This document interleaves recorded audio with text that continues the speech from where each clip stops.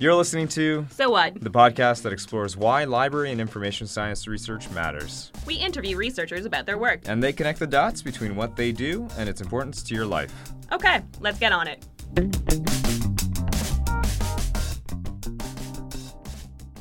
Welcome to the So What podcast. I'm your host, Alex Mayhew, and today we have a project from the University of Western Ontario at the FIMS faculty. That's the Faculty of Information and Media Studies. So we have the whole team here, and I'd like them to introduce themselves and then tell us a bit about the project as we go forward.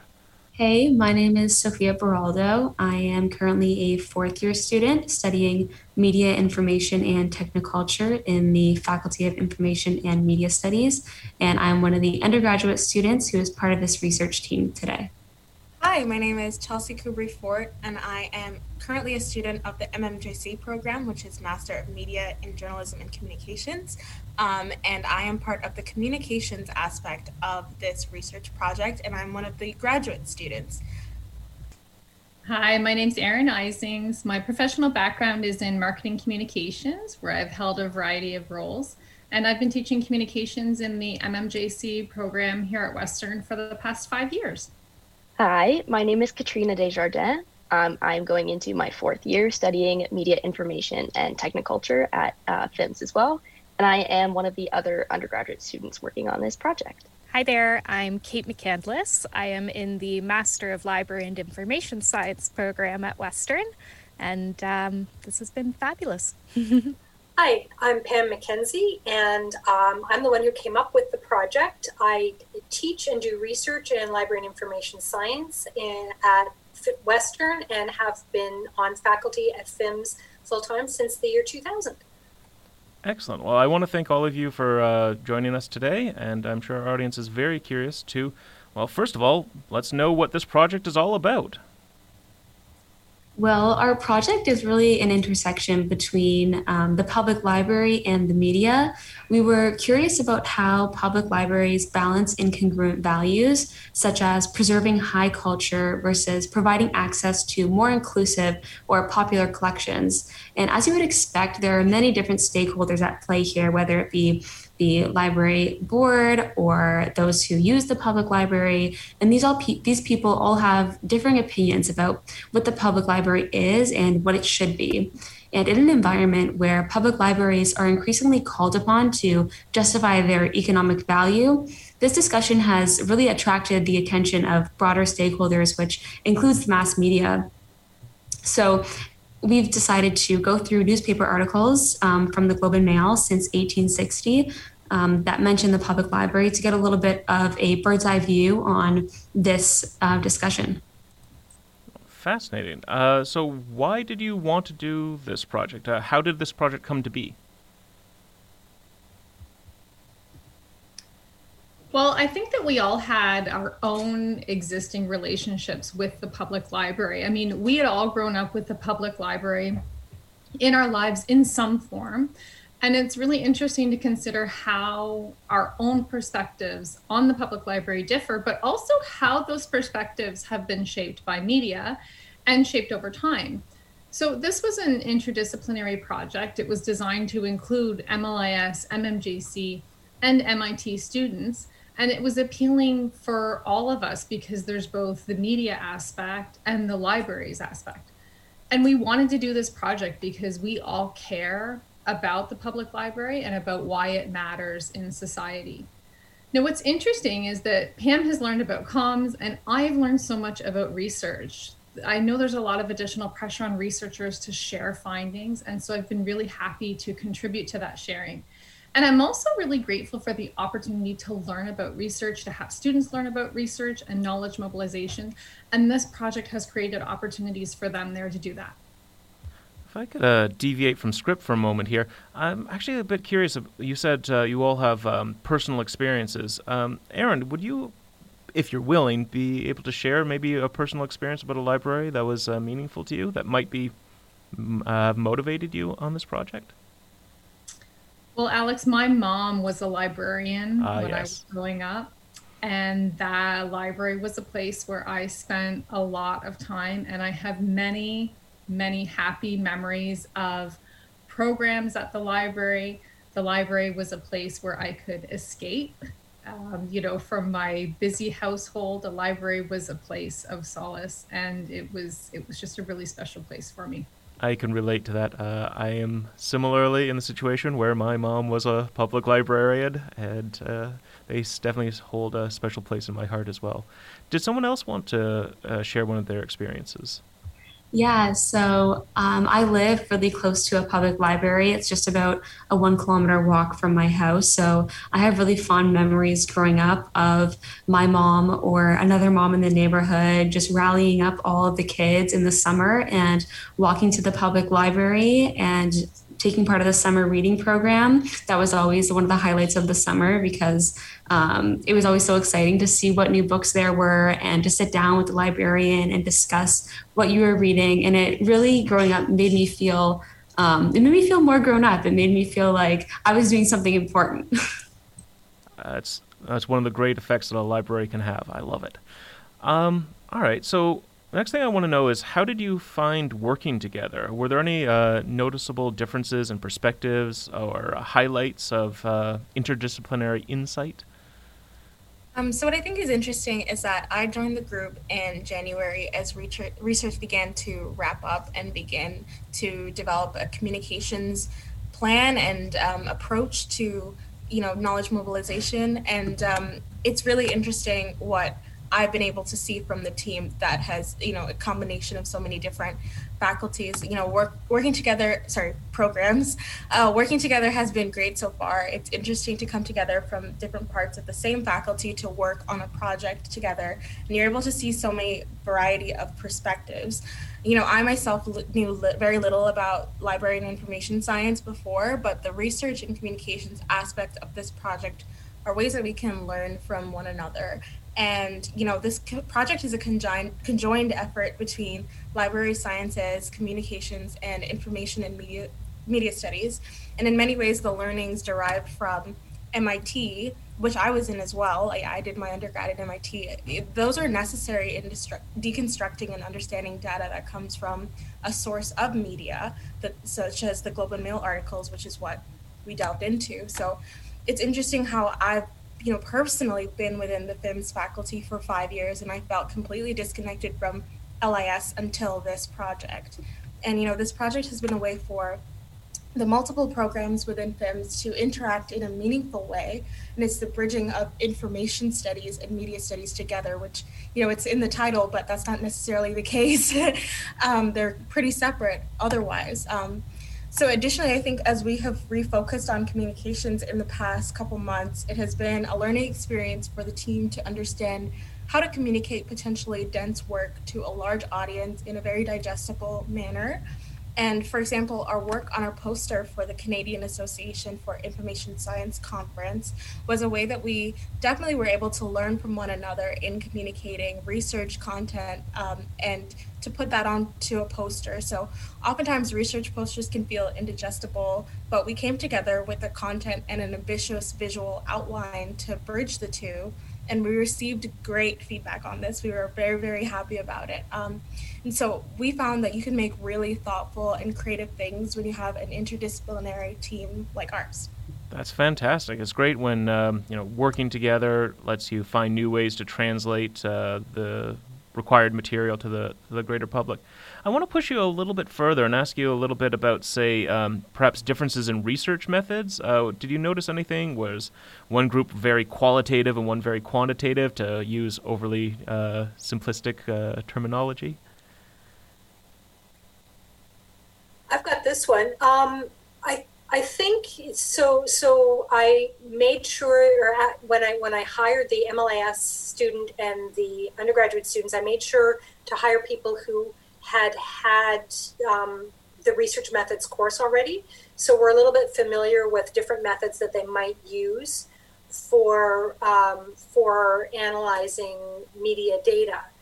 And we didn't actually really, now that I'm thinking back, we didn't talk very much about quantitative, and we focused on qualitative analysis. And I think it's because of how diverse our sample was and the kinds of things that we were finding. So we were finding everything from, news stories, hard news stories about the public library catching fire and burning down, to reports of the library board that included every decision that the board had made, to this hilarious comic from the 1940s that had two young women roommates complaining to one another about, how cheap her boyfriend was because he took her to the library as a place for a date. So we really focused on a qualitative analysis, looking at the overall stories that our items were telling about the public library and its values. Excellent. If you actually send me that photo later, I will make sure that it's included in the show notes. All right. So I think this is the crux of it that we really want to get to now is, what did you find after all this research? Yeah, so like Pam said, we had quite a large sample size that we were going through, almost 800 articles that gave us a very diverse set. But we did find a couple discursive responses or themes that have persisted over time, but their nature or character or specificity may have changed. So the first is that the public library is a place for community. So it's a showcase building that signals a city's status in terms of its architecture or communicating what kind of other resources that city might have, as well as acting as kind of a community living room. So a place where people turn to during hard times like economic downturn, and a safe haven for those who may not have anywhere else to go. So we saw this with returning soldiers in the 1930s, as well as a place for immigrants and the homeless to go to, which we still see today, as well as a place for leisure and recreation. So a place to unwind, escape to, like Erin was saying, as well as a place for, children's story times. And the second being that the library is a place for quality. So early in our sample set, this appears in debates about the appropriateness of fiction in the library. And that kind of continues up until the late 1900s. And then we kind of move into what kinds of different resources can be provided. And we also see the role of the library in educating the working class. So being a place that supports individual self-improvement and community education. And in this maintains high standards for library workers and users in terms of intellectual, cultural standards. So in terms of the legitimate resources themselves that the public library is providing, as well as the behavioral expectations. And something really interesting that we noted as kind of a thread throughout our research was this idea of the tavern and the public library.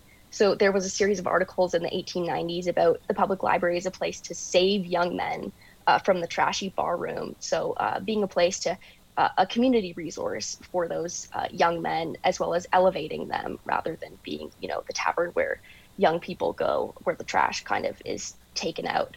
But then in 2010, there was a featured article about a bar opening at the downtown Toronto Reference Library with a 16,000 square foot salon serving alcoholic beverages.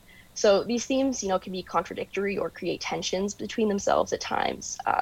And they're definitely themes that we can see throughout history in terms of a public library, but it's still been very interesting in terms of researching. Fascinating. Well, I want to touch on that themes of tension. So you're mentioning that public libraries can espouse a set of values that may not be entirely congruent, so preserving high culture, the great works of literature, versus providing access to inclusive collections. How do you think your research shows that people should respond to that, or libraries should respond to that? Or do you have any views yourself, independent of the research? Yes, so kind of building off of what Katrina was discussing, there's all these seemingly contradictory values that are communicated to stakeholders in one way or another. So building off of this kind of education versus entertainment thread, this comes down to should we be reading the latest Stephen King or should we be reading the great works of Tolstoy? Where do these materials belong in our education of the public? And is it even the public library's duty to educate the public? This is something that actually kind of came up a lot in discussions of blending the public library system with the school board. And their funding and who should kind of control the materials that go in there. So some of these things, they're not necessarily completely against each other. Some of these things, I think we who are in the library world need to kind of find this balance. So, we're in a state now where we're no longer in this kind of oppressive stillness that came up in quite a few articles from the 1800s. And, now when you walk into a library, there can be a whole concert happening in the main room. There are 3D printers going. There are kids who are playing. It's not just this place of your hair turning gray anymore and sitting in silence and reading hard, heavy books. So, there's lots of different people coming in, and we have to kind of find that balance between what people actually want to do at their public library. So if we kind of turn back to what Katrina was mentioning about the, how things can change in times of hard times, in unemployment. There's a lot of people who are facing homelessness who do come into the library, but then that same building may have a lot of children's programs going on. And there's these different behavioral rules that all these different people have to navigate while still existing in that same space.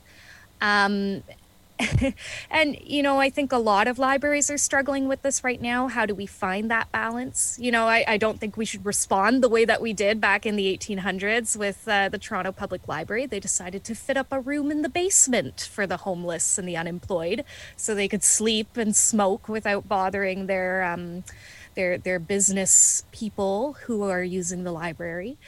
So, this emphasizes that things are changing. This emphasizes that they also stay the same. We're going to have these, history repeats itself. We're going to have these threads coming back. We're going to have these issues reemerging. And, we have to respond in the library. We have to take a clear look at the community around us and try to meet them where they're at, not necessarily try and, force them down a certain path of education. We have to serve them where they are. Okay. I just want to dive a little bit deeper into that if I can.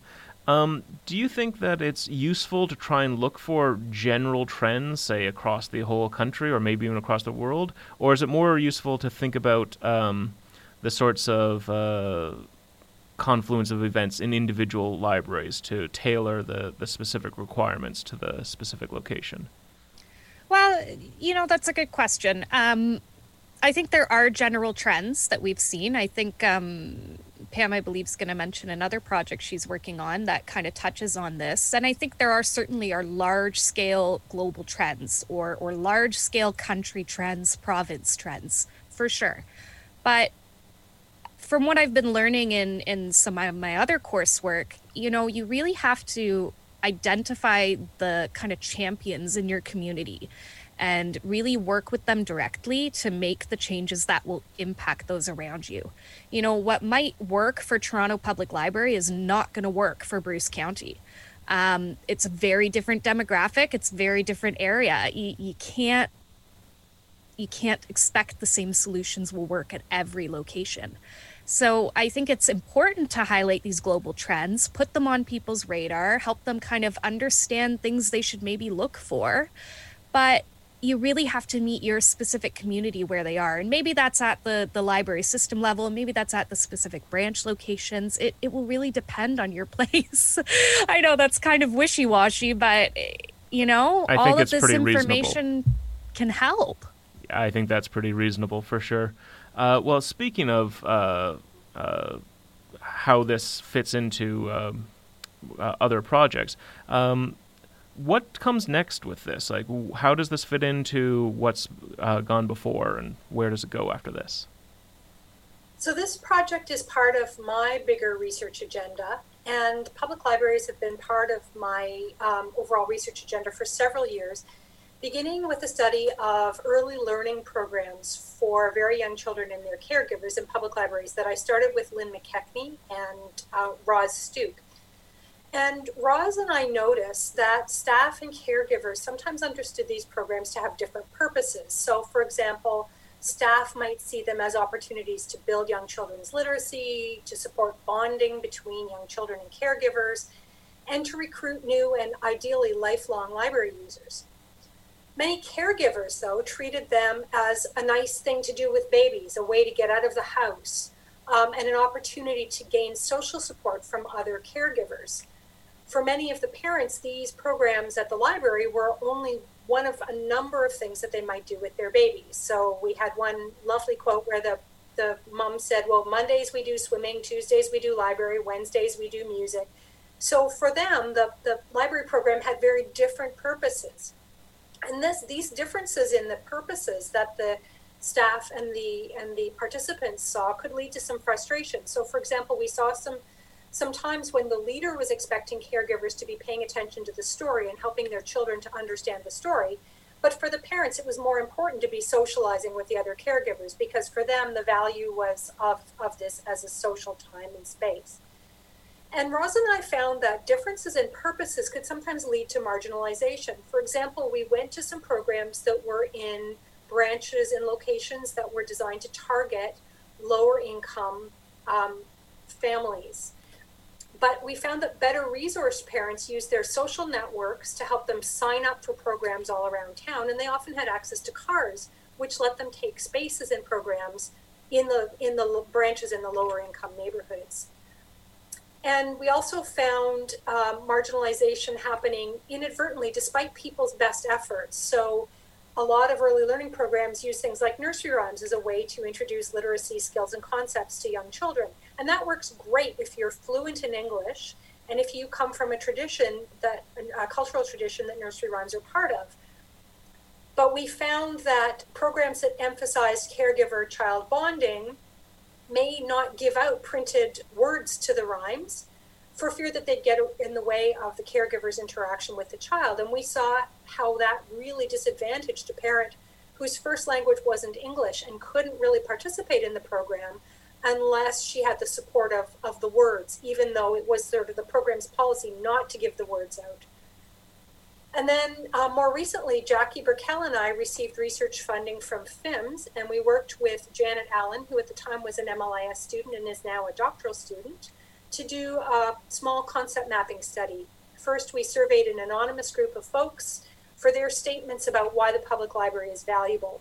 And we compiled these into a set of statements, and we asked library staff members and library users to concept map them, to group them into clusters in whatever ways made sense to them. And we're now in the process of writing the article out of that, looking at the similarities and differences between staff and users and patterns in how people see the public library. And before COVID, I was talking with an international colleague about the possibility of doing that concept mapping in another country. And we're also interested in thinking about what policies, legislations, government funding announcements say about the public library and why it's valuable, and how that lines up with or doesn't line up with what's happening on the ground. So given that this is COVID times, I don't know whether that's going to happen or not, but it's definitely an area that I would like to explore in some way. Fair enough. I mean, you've already been sort of gesturing in this area, but I mean, the title of the podcast is So What? So I got to ask the so what question, even though I think you're already pointing in the right direction. Why does this project matter, and what should librarians, other researchers, and the general public take away from it?